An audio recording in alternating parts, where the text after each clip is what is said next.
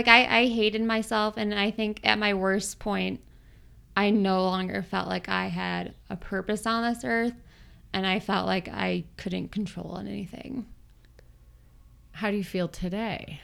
I feel the totally opposite. Like I feel like I've shown myself I have the power to create this life that other people think is unrealistic, and I have the power to control my own happiness. Welcome to Run This World.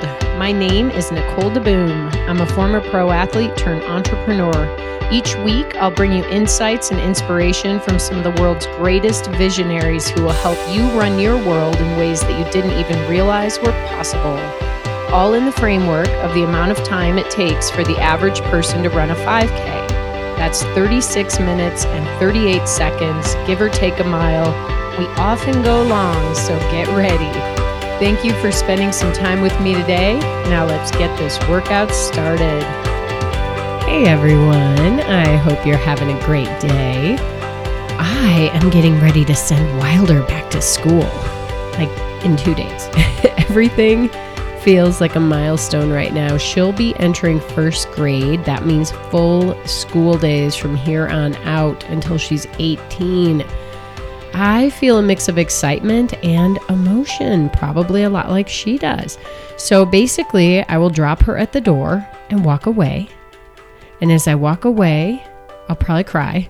But in my heart, I will hope that she grows in a positive way during the 6.5 hours she'll be at school every day.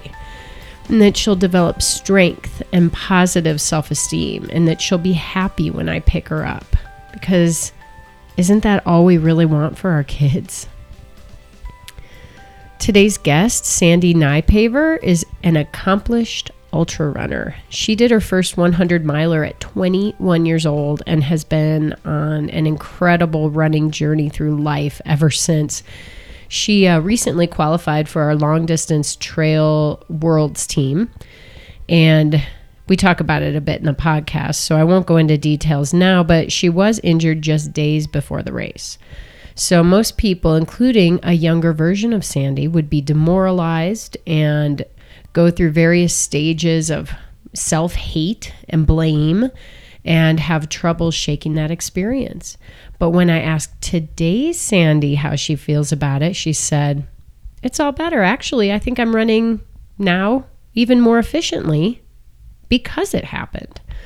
So here she goes, seeing the positive.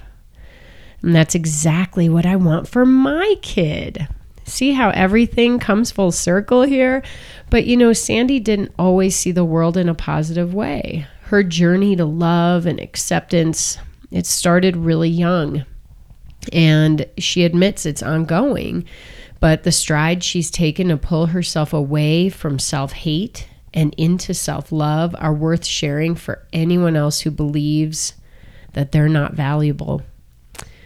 Before we start, take a moment to save this code. Go to your notes, write yourself a text. I don't care. RTW Podcast 15. Save this code so you can later hop on over to skirtsports.com and get 15% off the best women's fitness apparel on the planet. As you know, I founded Skirt Sports in 2004 because I was tired of compromising who I was when I was out training and racing. See, here it comes again, full circle. Like Sandy, this was a big step forward into fully accepting myself. It takes guts to put yourself out there, but it feels so good once you do. So don't forget to use RTW Podcast 15. Get some new fall goodies. Skirtsports.com, everyone. New styles are dropping every week right now, and they're awesome. So let me repeat. It takes guts to put yourself out there. So please listen to Sandy's story with an open heart because she's truly an exceptional human being, even when she's talking about things that are very difficult. All right, then, let's bring her on. Okay, so when did you get back from San Juan's? It's been exactly like a week from today. Because I saw a post and you were like, I have found it. Yes, like the San Juans, like my heart a piece of my heart that's always there. I think this is probably true for a lot of like mountain lovers. Like there's like one range that really steals our hearts. And it's not that there's not other beautiful places, because I've been to so many beautiful places that I love going to, but there's a little piece of my heart in the San Juan Mountains for sure. Like that's my wonderland. So for people who don't know where that is, give us a little geography lesson. It's southern Colorado. So unfortunately, we're in Boulder, and it's like a 6 or 7 hour drive to the San Juans, but I guess it's the southwest corner of Colorado. And so, Boulder's kind of like the mountains. For anybody who doesn't know the mountains, they're like, Boulder's amazing. Mm-hmm. So why do you have to go to better mountains? Like, what's so special about them? I think, like, I do agree, like, Boulder's is the mountains, but it's not being in, like, the big mountains. We're in, like, for example, if you're in Telluride, you just look up even from town, and just, like, you're surrounded by these huge majestic mountains, and there's waterfalls, and there's alpine lakes, and there's like wildflowers all over, and it's a different type of scenery than Boulder. And it's interesting because I've always felt like we control where we live. Mm-hmm. And if where you live might be a factor that doesn't make you happy, mm-hmm. why can't you move? Well, I think that's why I'm in Colorado. Exactly. So where did you grow up? Parma Heights, Ohio, which is just a suburb of Cleveland. And so here's the really fun thing about you. You've got 2 sisters, right? Mm-hmm, correct. One of which looks exactly like you because she's your identical twin, right? Yes. Yeah. In fact, at an event, I was calling her Sandy, and she seemed to be very used to it. We get that all the time. She kind of almost was just going to answer to it until she probably realized she should correct me. She does. She does that. Like, people say hi Sandy on the trail, and she doesn't correct them, and then they were like, oh, I saw you on the trail the other day. I'm like, no, that's probably my sister. But what's funny is, like, how much time and energy it takes to keep correcting people? Mm-hmm. Sometimes it's worth it just to be like, all right. Exactly. Especially like if you're like flying by like somebody on the trail, it's like, it's fine. I know, exactly. So you grow up in the Midwest here, and mm-hmm. somehow at some point in your life you gravitated to Boulder, Colorado, and the mm-hmm. Rocky Mountains, and this life of endurance sport. Mm-hmm. So how did you get here? Give us a little bit of your background. I don't even know where to begin for that story. Well, let's step. Let me start us then with a different direction. So, for the people who follow you, they already know this. And the people who don't, you need to follow Sandy Nypaver. We're going to put your Instagram in here and your other social media, and also Sage Running. Make sure that they're checking out what you guys do. But a lot of your more recent posts, you seem to have found, I can't describe it as anything different than peace. Some kind mm-hmm. of like inner peace and a confidence in who you are mm-hmm. and what you want, right? Yes, and I think even more so, even like every year, I feel like I grow a little bit more into the person I want to be. And it's interesting because I think a lot of people who come to that place of peace and then feel the confidence to express it have gone through trials and tribulations to get there. Oh, for sure. Yes. And so I know this is true of you. And those mm-hmm. are some of the things I think are important to maybe dig into. And so when we go back in time, mm-hmm. I think it'll be interesting to hear about maybe some of the formative events of your childhood. Mm-hmm. So let's bring it on. So let's talk about, so you're growing up in Ohio. Were you always a runner? I always loved running, but I never, I always had this voice in my head saying like, oh, you're not fast enough to be a runner. And I also grew up in a community that there was like a team sport emphasis. And so I just fell into that and felt like I was just kind of stuck there. But I always ran for enjoyment. And then I just used it as training for team sports. But that's always like my favorite part of training, was just going on runs by myself around the neighborhood. And so was this like as early as junior high? No, it was younger. I remember even going for runs in like 4th or 5th grade. Like pretty long runs, like hour runs, or like even, or I think in 6th grade, me and my sister did like a 2-hour run together on the bike path. Oh my gosh, that is so. That's actually somewhat unusual, I would think, because at that age, kids are running. They're not going for runs. Mm-hmm. They're like running up and down fields and running around and getting, running away from their parents. Exactly. So, do you remember what, compelled you to do that? Not really. I think like I've always been a pretty motivated person, and I don't know. I think you go for a run and you kind of feel like accomplished after. You feel peace during the run, or even during the run when it's uncomfortable. You kind of like have an appreciation, like, okay, my body's doing this, or like, I don't know. Like I enjoyed pushing myself in that way, and just the time alone with my thoughts. Yes. So you had, even at that young age, you knew you needed to carve out that time to be in your own head. Right. Was that healthy? I think to a certain extent. I think I found that in running when I wasn't finding it in team sports or everything else I was doing. Yeah.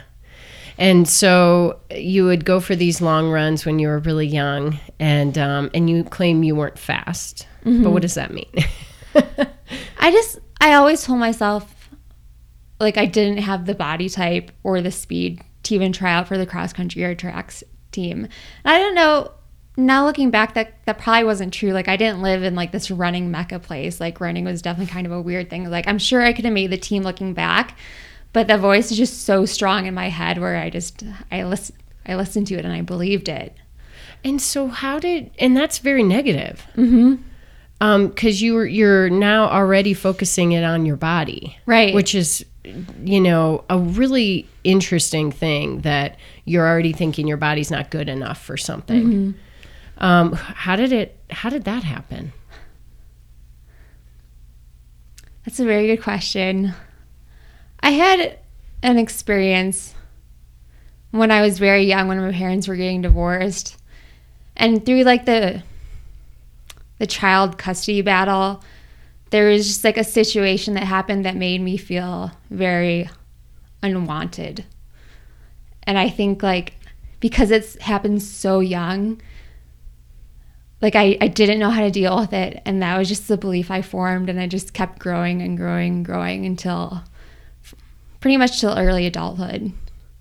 Are you able to talk a little bit about what that was? I will to a certain extent, only because I don't want anyone to think badly of the other people who are involved, because mm-hmm. now looking back, I know everyone they had their own issues, and I felt like now looking back, it's like that's kind of taken out on me a little bit, but they didn't realize how much they were hurting me. But I think I was just led to believe that my mom very much wanted my older sister Amanda, and my dad very much wanted my twin sister Ray, like more than they wanted me. And I think part of that was because my sister Amanda, she was very much like a mama's girl, and my twin sister is very much a daddy's girl. And I was always a very sensitive person, aware of how I could possibly make other people feel. And so I always I remember stressing out when I was even a little kid, like I have to split my time between my mom and my dad to make sure they know I love them equally. Wow. And so I kind of, mm-hmm. I had that in my head. And then when the divorce happened and all that happened, it was I was trying to make everyone happy, but then they just ended up not loving me as much, and it made me feel like I wasn't enough. But again, I don't want anyone to feel like my parents are bad people, because they had their own struggles. Absolutely. And and here you are being sensitive mm-hmm. to everybody, even mm-hmm. this many years later. How old were you when they divorced? I think it was a long, drawn out divorce. I think the beginning stages, I was 7, and then my mom officially moved out on my 9th birthday. Okay. Yeah, that's a tough time to be internalizing messages that mm-hmm. don't make you feel so great. And yeah, they're not to blame. And you were so young, you didn't have the tools or the support system to help you realize it had nothing to do with you. Right, exactly. And that's brutal. But what it actually did was start to develop insecurity, maybe. For sure. Yeah. And so so you would go for runs as a coping mechanism? Did you have any other like outlets where you would try to help make yourself feel better? I drew and I liked art, but I don't even want to call those coping mechanisms. Like, I think they got me through enough. And definitely physical activity did. But I think I also took physical activity as a young age to an unhealthy level. And I was a sad kid. Like, I probably should have been diagnosed with depression very early on, or at least gone to therapy. And I think I carried that with me until my early, even mid-20s. Yeah. I mean, do you still feel like depression is sort of an underlying base layer for you? No. And for so long, I let myself be defined by depression. I told the story like I was always going to be depressed. It's just part of who I was. But then probably like 4 or 5 years ago, I started questioning that. And it was actually like when I think I was 25 and I officially got diagnosed with depression. And then they put me on meds, and then I started looking into meds. But then I also started looking into more like depression research. And I started thinking like, oh, maybe I do have some control over this. And so I kind of dug deeper, and now I definitely have bad days, but I feel like they're normal bad days, and I wouldn't actually say I have depression anymore. Well, and that's huge, because even just how we define ourselves can, I think, make things worse sometimes. Exactly. Right? So when your eyes open up and you decide to tell yourself, no, I'm not a depressed person. Like, wow. Right. That's a weight lifted. Yeah. I think the stories we tell ourselves are huge. They are huge. And there's there's so many different forms of depression, and there's so many different ways that people can start to help themselves move out of it. And some people may never. I don't know. And I've heard many times too from people that it rears its ugly head from time to time. But being an athlete, you've learned maybe more when it's coming, what the signs are and all of that. Exactly. And I think like I learned what my triggers are, or I set myself up to at least like try to prevent any of that from happening again. It might not always work, but like I know I'm doing everything I can now. Yeah. Well, it's interesting. You described yourself as, I was a sad kid, and that breaks my heart. I've read enough of your blogs to know that you used exercise as like a tool here, and sort of a exercise addiction almost. When would you say that really started? I don't know, maybe as early as like middle school or elementary school. And was it always running? No, I think it was all forms of exercise. Like I played basketball for a really long time, and I would just play basketball for hours. But I strength trained really early. I would just go to the gym. I'd be on the bike, or I would just try to do everything. Yeah. So you were always moving. Were you thinking about calories? Yeah, to a certain extent.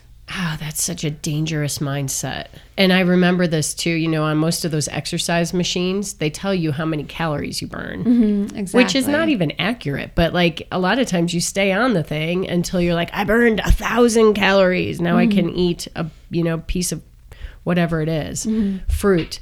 In your case, being vegan, not cottage cheese and not a burger and not all that. But I wasn't then. And I think actually then, like I had a food addiction too.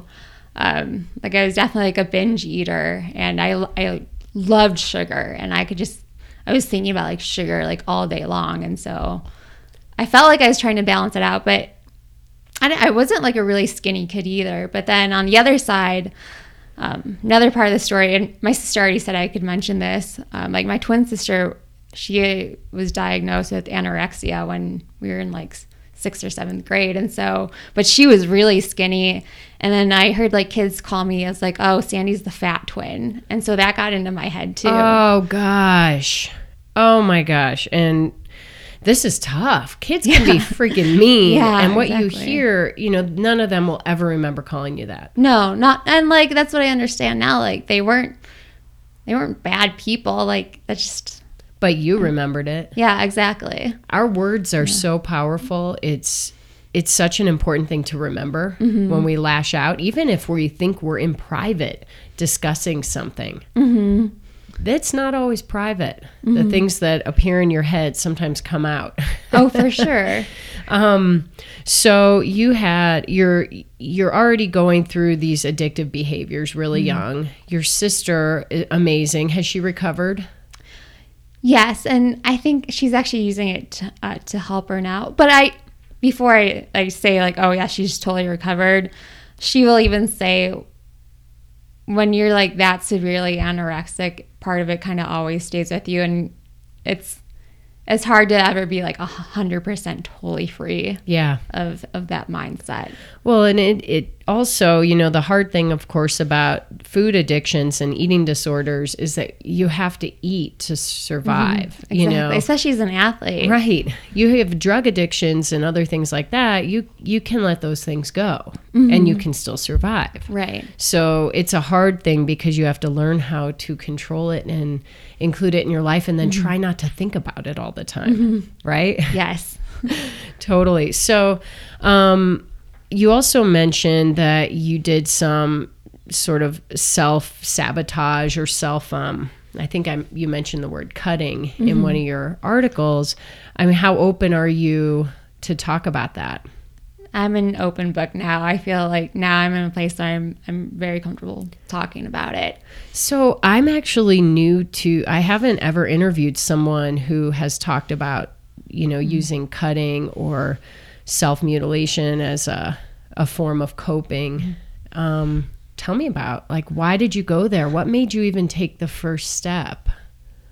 I was in high school, and I don't think I was aware of it for a long time, but then like it popped up in high school. I don't know if it was just the internet or I know I'm sure I saw it somewhere, and I was just in so much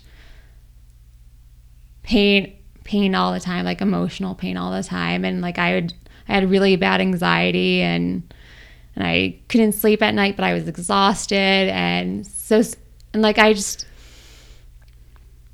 have any way to cope, but I needed a way to like calm down sometimes or just like refocus. And what happened, I would just have like a panic attack. And then I tried it, and I realized like it allowed me to focus on something else. And I guess it would have like the same effect as a drug, where it felt like I was kind of numb and I didn't have to feel anything else for a while. Like I didn't have to feel that pain. Wow. And I could just calm down. And it's always tricky about talking about things like this because you don't want it to be a trigger for somebody else. But at the same time, it's hard to talk about without it possibly being a trigger. Well, I think just describing your experience, if it triggers someone else, you can't control that, but you can help other people who may even be in the heart of it going, I don't know how to stop this. Right. And so was it something where is it a trick where you have to do it on parts of your body where it's hidden and stuff like that? Yeah. Yeah. Like I have a couple scars on my arm, but like that was pretty rare. It was more like you do it on your legs. Yeah. Wow. Yeah. No one ever noticed.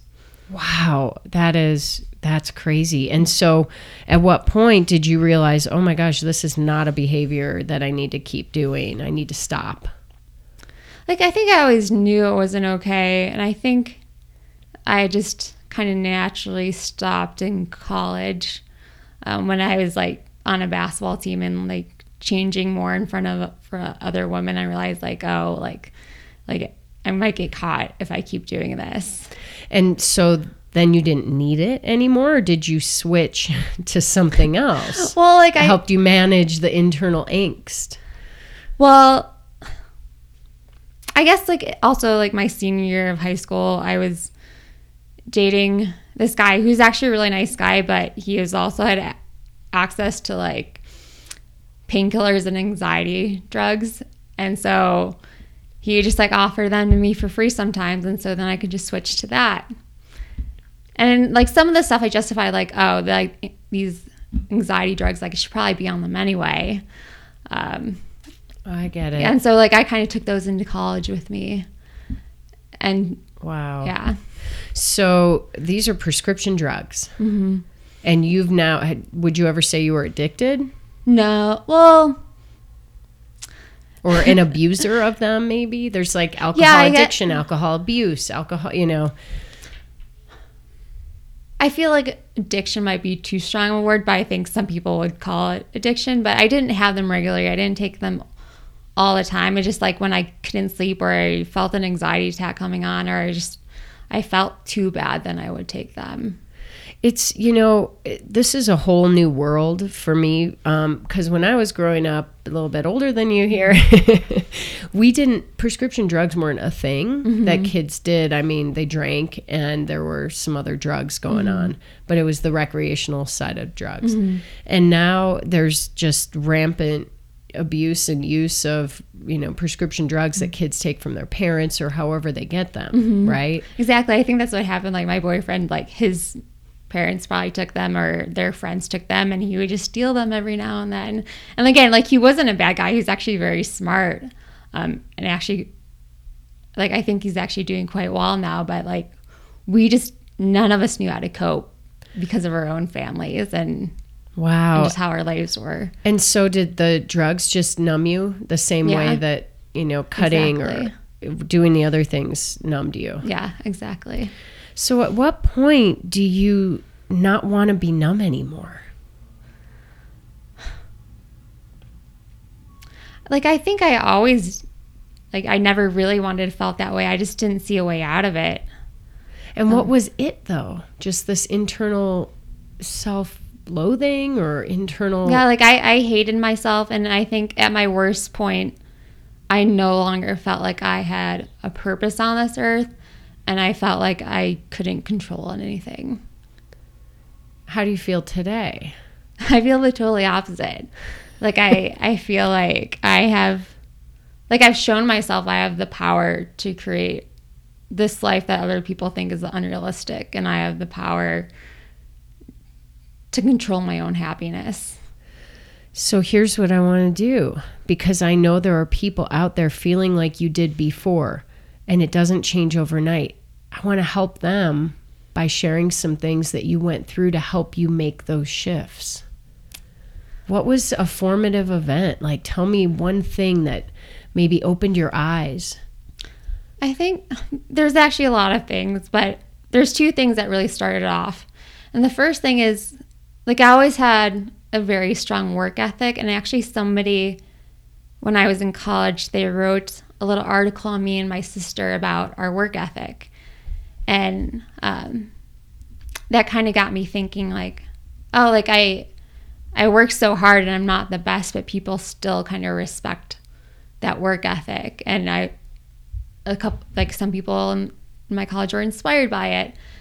But I would say the biggest thing was, I can't remember if it was my freshman or sophomore year of college, where I had this little voice inside my head saying, maybe you should try volunteering, or you should start a volunteer group at your school. And I have always been very shy and suffered from like social anxiety. And so at first I'm like, no way, like I can't do that. I can't get up in front of people and talk all the time. But then like this voice kept coming up like, no, you really need to try helping people. And so I actually recruited my twin sister to help, and we started this group called Students Making a Difference in my college. And as soon as I started volunteering, it instantly gave me purpose.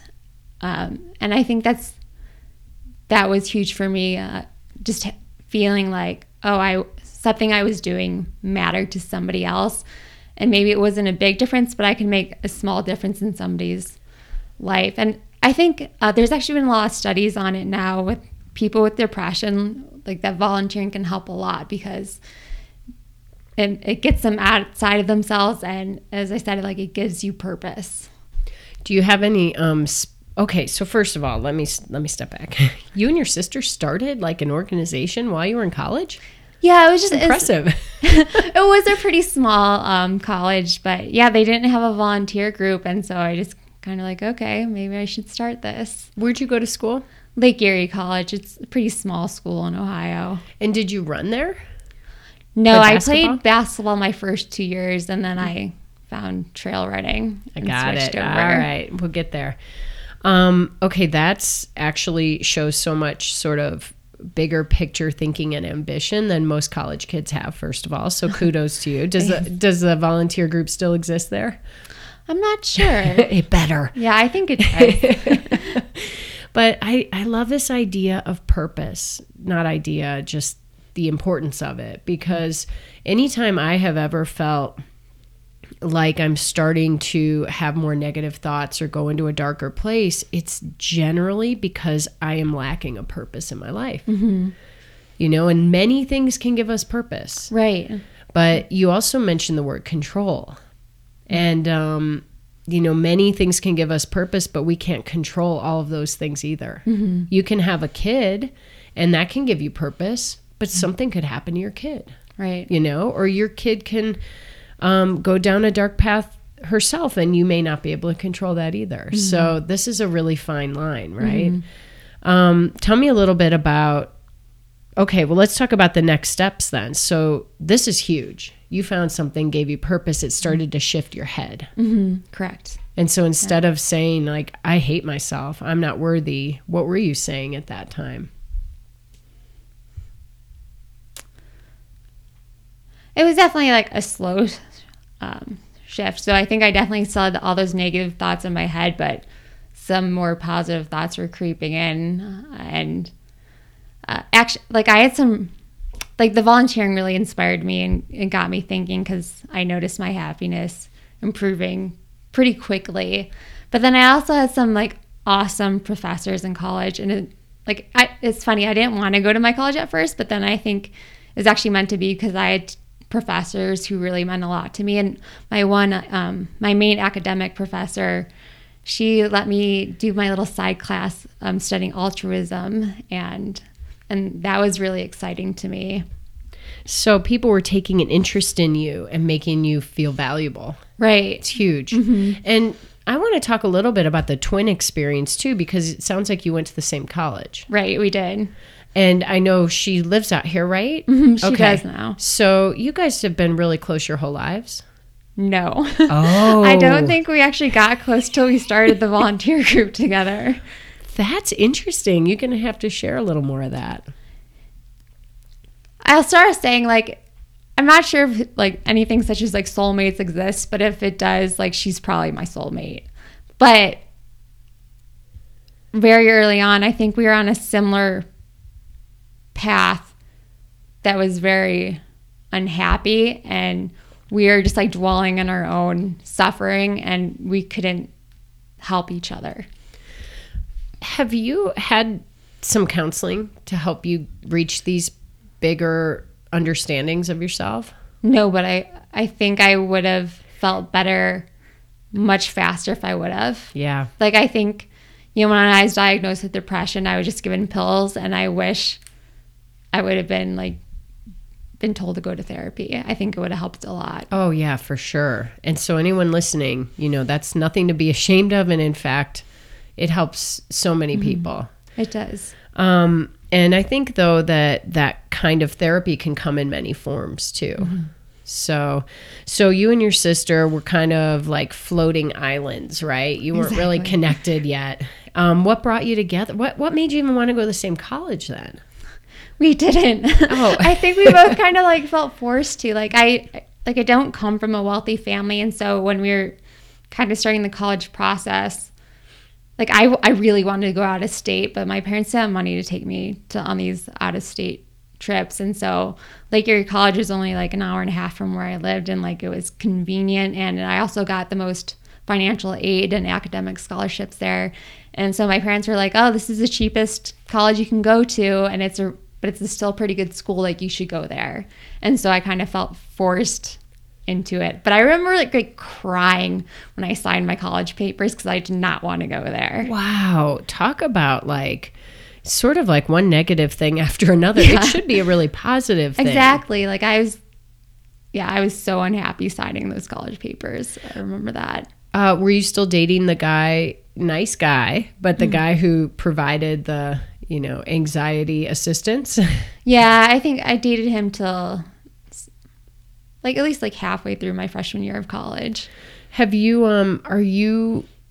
were you tying your personality and happiness at all up in that relationship? Yes, because I think I just wanted to feel some love from somewhere. Yeah, I know. I get it. It's hard not to do that. Oh yeah, especially I think as a young woman or a teenager, like, yeah, if you're not getting the love and support from somewhere, you're seeking it somewhere else. Absolutely. Well, let's talk about maybe some more things that helped shift you into becoming what you explained as the opposite of who you used to be. So you talked about volunteering, which was something that you created that gave you purpose, that helped other people's lives. What are some other things that helped you? One of the big things that happened is actually within a year of starting the volunteer group. It's weird. Like I had this thought in my head, like, this is really good, but I could use an adventure. And I just kept on having that thought. And then it was summer vacation from college. And I was always still like working out in the morning, and like I would have these gym classes I went to, and I had my alarm set for one morning so I could wake up and go to this class at the gym. But the alarm never went off, and I ended up sleeping in. And then I turned on the radio that morning instead of like listening to like the Blink-182 CD I normally turned on. And I heard these guys talking on the radio about this organization called Impossible to Possible. And they started talking about like this youth expedition that was coming up. And they said like, oh, the period to apply had just ended, but it like kind of like set this thing in my brain off. And I immediately looked up their website, Impossible to Possible. And I'm just like, oh, like the application the deadline was like yesterday, go on this big expedition. Like, I'm just going to try to apply anyway. And then I wrote this like long, like heartfelt letter saying like why I wanted to go on this youth expedition to Baffin Island, Canada. Oh and they ended up calling me and interviewing me, and I ended up being able to go on this youth expedition to Baffin Island. So what was in the letter? I think it was just a little bit of everything, just saying a little bit about my athletic background, but a lot of it was actually sharing my volunteer experience and how empowering that was and how I want to keep on expanding on that. And so I really owe that opportunity, I feel like, to volunteering. Wow. And so that opportunity, taking that adventure, was that one of the other next catalysts that shifted you? That was a huge catalyst, because on that expedition, some of the guides were ultra runners, or these people who went on expeditions all the time. And that was a world, like coming from Parma Heights, Ohio, a town known for its like potholes and pierogies, was like totally new to me. And so all of a sudden I won this expedition, and this whole new world opened up to me. And I heard stories about people running 100 miles or even like one of the main guys who started it, he did on this, I think it was like a 111-day run across the Sahara Desert. And I was just like totally blown away, but I just got this spark of excitement. And then I got home from that trip, I quit my basketball team and I started running. I mean, I just wrote down the quote, I could use an adventure. You know, when a thought that bold and clear hits your mind and doesn't go away, you have to act on it. And I'm just thinking of this concept of connecting the dots in our lives and how one thing leads to the next. And if you hadn't gone on that trip, if you haven't filled out the application, if you hadn't volunteered, you wouldn't be a world-class ultra runner today. Right. Like it's it's crazy to think about, like, if that never happened, like, where would I be? Yeah. But I don't know, to me, it was just, my boyfriend hates when I say this, but, like, it was really just meant to be. And, like, things worked out. Oh, come on, Sage. Be a little romantic here. Exactly. So you quit basketball, you started running. Did you just start like Forrest Gump? You were like, I'm just going to run long. Pretty much. Oh my like, gosh. I had, like, signed up. My first trail race was actually 100 miles. First trail race of any rate. Like, you didn't do a 5K trail race. You Well, did. my sister and I, right after like our second year of basketball, we signed up for like a half marathon on the whim, but we didn't really train for it. We just did it. But then like the expedition stuff came after. And then 100 miler. Yeah. Okay, tell me about that first experience. I actually think my first 100 miler was like my best experience because I didn't have any expectations and I just like, okay, I'm just gonna do my best for the day. But like I had like such terrible gear. Like I remember like running with like a plastic water bottle and I had no idea what I was doing, but it actually like worked out really well. And I just had that spirit in me, just like, okay, just keep going, just keep running as much as possible. But then I remember like it got dark and my sister was was pacing me and like we didn't know anything about headlamps and our headlamp batteries died and they were like, how do people run in the dark? But we kept going, and I ended up finishing like first female and like fourth overall, which like totally blew me away. How old were you? 21. Wow. Yeah. Oh my gosh. Let's talk about this concept of expectations and how that can play with your brain. Mm-hmm. So you say your first long run. Let's call it your first long run. Your first 100 miler. It was wildly successful. I mean, rock on. Did you win anything? Just it's like this. It's actually a really bad like trophy made out of like I don't know some sort of deer bones and it wasn't great for like I got rid of it now. Yeah, I just kept the picture. Like that's all that really matters to me. Like from races, like I just want one good picture from each race. So did you come away from that like this is something I can do? Yes, totally. Like I was totally hooked on, especially just like being out in nature and being on the trails. Like that brought me so much peace. And you know, it's funny because a lot of people who live in more metropolitan areas or suburban areas, you think you don't have trail access. Mm-hmm. There's trails everywhere. There are. And like growing up in Parma Heights, like I was very rarely exposed to trails. But then actually like about 40 minutes from where I grew up is Cuyahoga Valley National Park, which it's not the mountains, but it's stunning, especially like in the fall, like the colors, and there's actually a few waterfalls within the park and some really cool like rock formations, and yeah, it's like this little gem in Ohio. It's amazing, and we don't know it's there until we're ready to see it. Right. And that is probably a metaphor for a lot of things in life. Totally. So at what point did you meet Sage? It's been about 6 years since I first saw him in person, but we've been dating 5.5 years.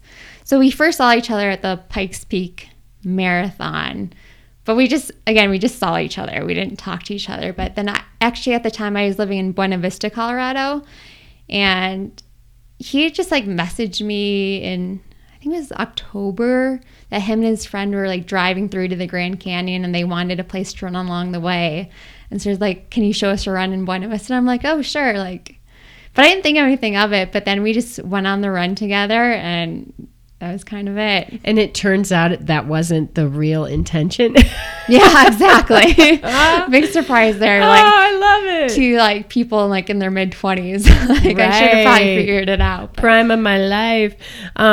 Because I feel like you two are really building a life together at this point. You know, you have a business together. You seem very happy and at peace together and accepting of each other. Right. Is that accurate? Yeah, like I think like on social media it always like everything's perfect, but for the most part like we are a great team. And so I'm assuming that since you're sort of an open book, I mean you both know about all of your stuff in the closet.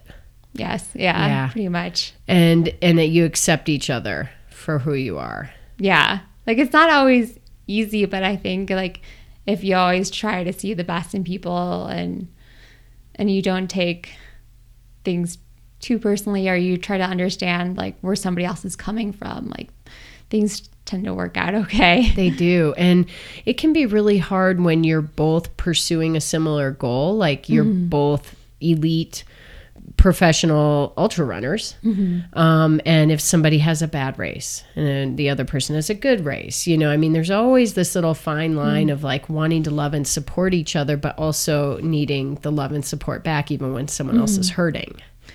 How do you guys navigate that? I think in the beginning of a relationship, I actually really struggled with that because Sage was running so well and my running was not going well. And I felt like I was putting so much time and energy into it.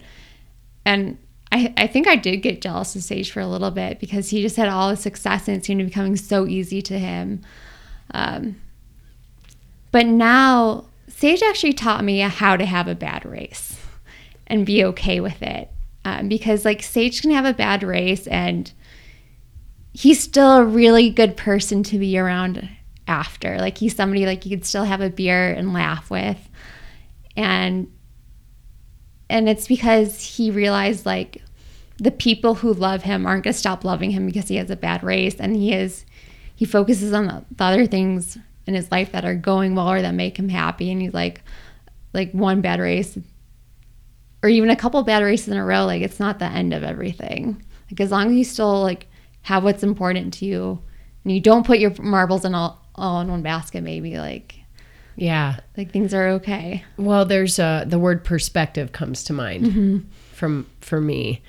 You know, we all feel just as, you know, worthy of our last race. That's how it often is. And you can't usually see the bigger picture till you're time is our friend, till time goes by and you go, what was wrong with me? I had the best career ever. Why was I so bummed for this period of time with one bad race?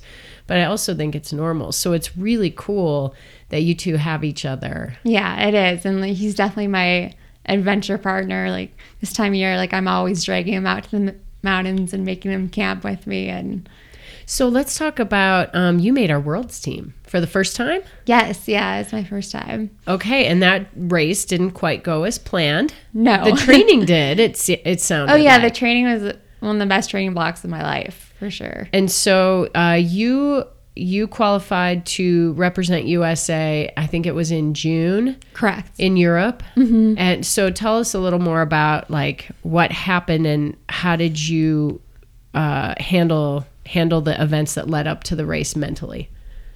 So it was the World Long Distance Mountain Running Championships. It's kind of a mouthful, but it was like a 22-mile race with like 7,000 feet of elevation gain and loss.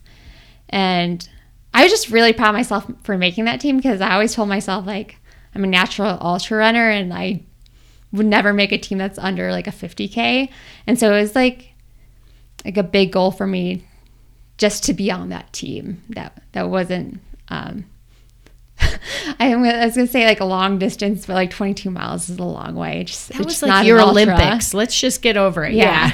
And so like I had like this really good build up, but then a week before the race, I kind of noticed a pain in my back for a couple runs, and then on my very last like maintenance workout, I started running up Green Mountain, and then I turned around and came back down, and I couldn't run downhill anymore. Like it's kind of like my SI joint lower back. It was excruciating, and I'm like, oh, this is not good. But I was literally leaving within like 14 hours, and there's nothing I could do about it before I left. And so I just told myself, like, I'm going to make the best of it. And maybe it's just like this little weird thing that comes up before races sometimes, and it would magically go away during the race. But that didn't happen this time. Like, I did start the race because I knew I had to try, but as soon as I hit the downhill in the race, like my back was just excruciating. I'm like, oh, I'm done. Wow. And it happened just close enough to the race that you couldn't figure it out. Right. It was really frustrating. Like, everything went perfectly, and then during the taper, there went everything. And you're sure it wasn't a kidney stone? Right. Yeah. Okay. Yeah. Because that would have passed and then you would have been okay. Right. So you were at the race knowing that it probably wasn't going to happen. And did you use the tricks that you've learned from Sage and been able to apply those to yourself to still enjoy the experience? Yeah, I love the experience. And I felt like the experience and how I handled it was like a huge accomplishment for me, because I let myself cry like right after it happened, like during the race. Like I was actually like, I had to get off the mountain. So I still was kind of like walking, hobbling down. And I just like let myself cry then and be like, oh, it's okay, Sandy. Like, you worked so hard for this. You're allowed to mourn a little bit. And so I did. Like, I was like crying as I was walking down the mountain. But then a couple hours after the race, I'm like, I am in Poland. I have my boyfriend here. And I was also able to take my twin sister with me. And it's like, this is a dream come true. Like, I got here because of my own running, and I was able to bring like the two people like who are my biggest support systems like with me. And I also had it in my head, like, the race is meant to be a challenge. And I think when you're racing hard, you're always looking for the best thoughts possible. And I knew I had to apply that to the situation. So even though it was hard, it's like, okay, what are the best thoughts possible that I could think right now? And I challenged myself, like, let's make the most of this situation. Like, don't waste your time in Europe. Like, 'cause you don't know when you're going to get back, so make the most of it. And I challenged myself to make the most of that situation. And I kept on like focusing on what I was grateful for, and that helped a lot. And that is a testament to how far you've come. Yeah, it is. It's pretty amazing. I also want to hit on a little bit your journey into the plant world. Mm-hmm.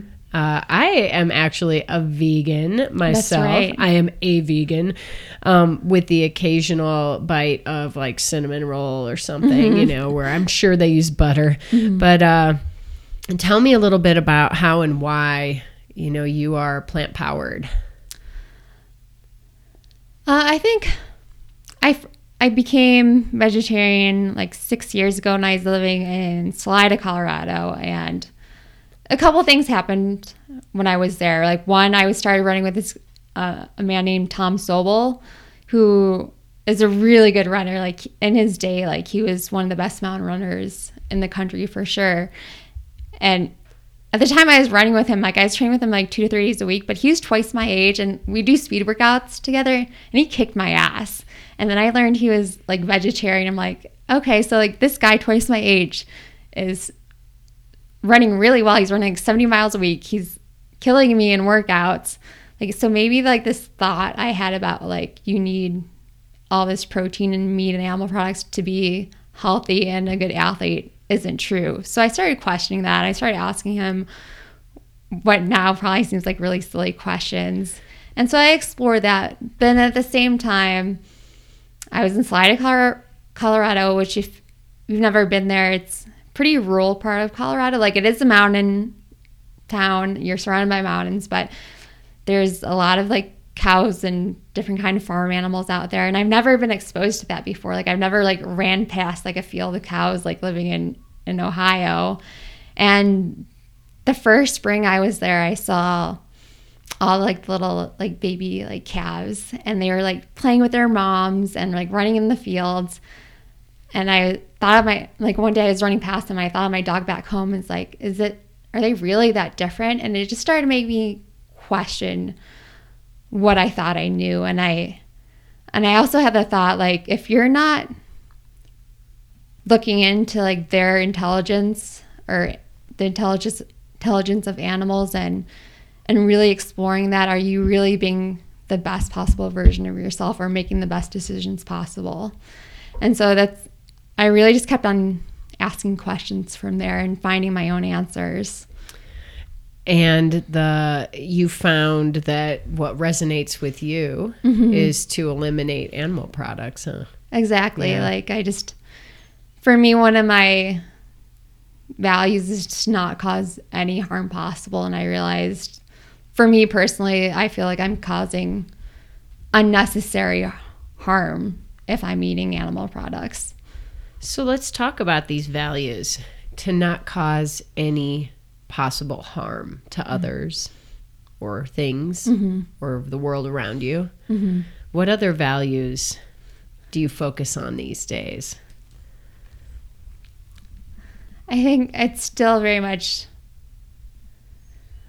questioning things and seeing how I'm of service to others. And like, I am somebody, like, I'm a natural questioner, and I going on with like not causing any harm theme, like I question a lot, like even where my clothes come from. Like I was something I think about, like it's very tempting to buy like cheap clothes sometimes, but then I think of like the factory workers, and like if somebody I loved was working in the factory that made these clothes, would I still be buying these clothes?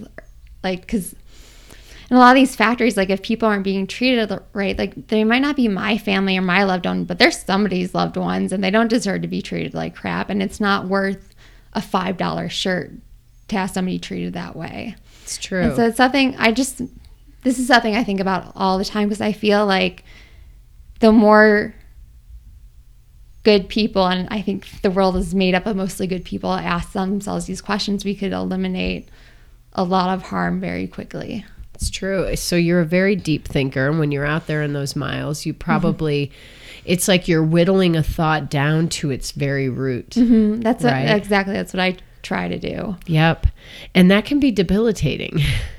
But it can also be very empowering, because I feel like when I get to the root of like the question I originally asked, I feel like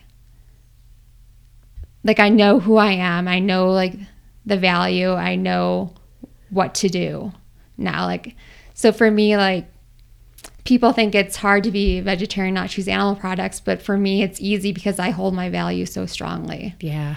Yeah, totally. Every decision you make, you've got a firm foundation of who you are and what you believe now. Exactly. Now. And I think that takes a long time for people to get to. And we have to recycle, or not recycle, but recircle, you know, as life goes on, because we change. Exactly. So I'm constantly open to learning. Oh, that's such a great place to be. So where do you see yourself in the future? Do you see yourself digging more into the service part of your core values, or the athlete part of who you are? I think both right now. I'm not somebody who thinks too deeply about the future, because I feel like if I keep taking advantage of the present, that tends to help me in the future. But I do know I will follow the service route more in the future. Well, and in whatever way it is. Exactly. Because there's so many directions that can go.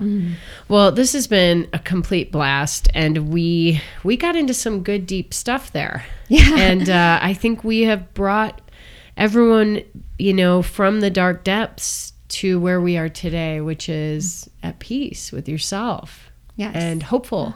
Yes, exactly.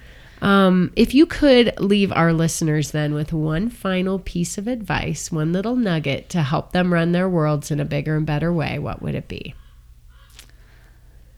I think it would be to always be open to learning, but then apply what you learn to better yourself, and also try to like better others in the world in that process. Oh, I love that. And that really applies to who you are today. Yes. You're doing it. Well, thanks so much for coming on. We're going to be rooting for you. And definitely, we didn't get deep enough probably into what you and Sage are doing with Sage Running. So I'm going to put a link in there and direct people over, because you just come so highly recommended to anybody who's looking for a running coach out there. And we will make sure that we all follow you too. I already do, but everybody who listens will, because you are definitely one of the, I would say, like unsung heroes of the sport. Thank you. I truly appreciate that. Thank you. All right. I'm back. I love this episode. Sandy's just fantastic. One thing that was really cool to me was this little sort of breadcrumb trail. I was taking notes, and I just started connecting dots throughout, and that one thing leads to the next thing, leads to the next thing, leads to the next thing. And if you're missing one piece of the breadcrumb trail, your life goes a different direction. You know, Sandy somehow found something magic in volunteering, creating that organization, Students Making a Difference, gave her purpose. She went on an adventure to the Baffin Islands. What? She met ultra runners who introduced her to the sport, who then tapped into something that really fed her soul and has continued to bring her on a path to healing and acceptance, and even to find the man in her life, the partner who is helping her along this journey as well. It's just so fun. You know, it's the who I was then versus who I am today story. We all have that story. If we go back in time to whatever point when we were at a place where we didn't feel great, you could say, who was I then? And you say, who am I now?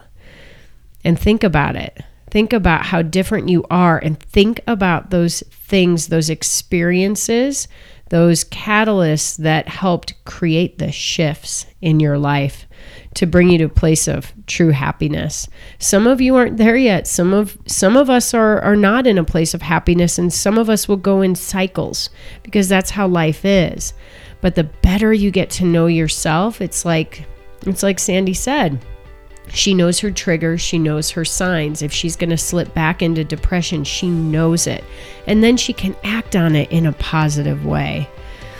I also really love her final nugget. Always be open to learning and apply it beyond yourself. You know, at the end of the day, that's all we're here for, is to keep growing, keep learning, keep challenging ourselves.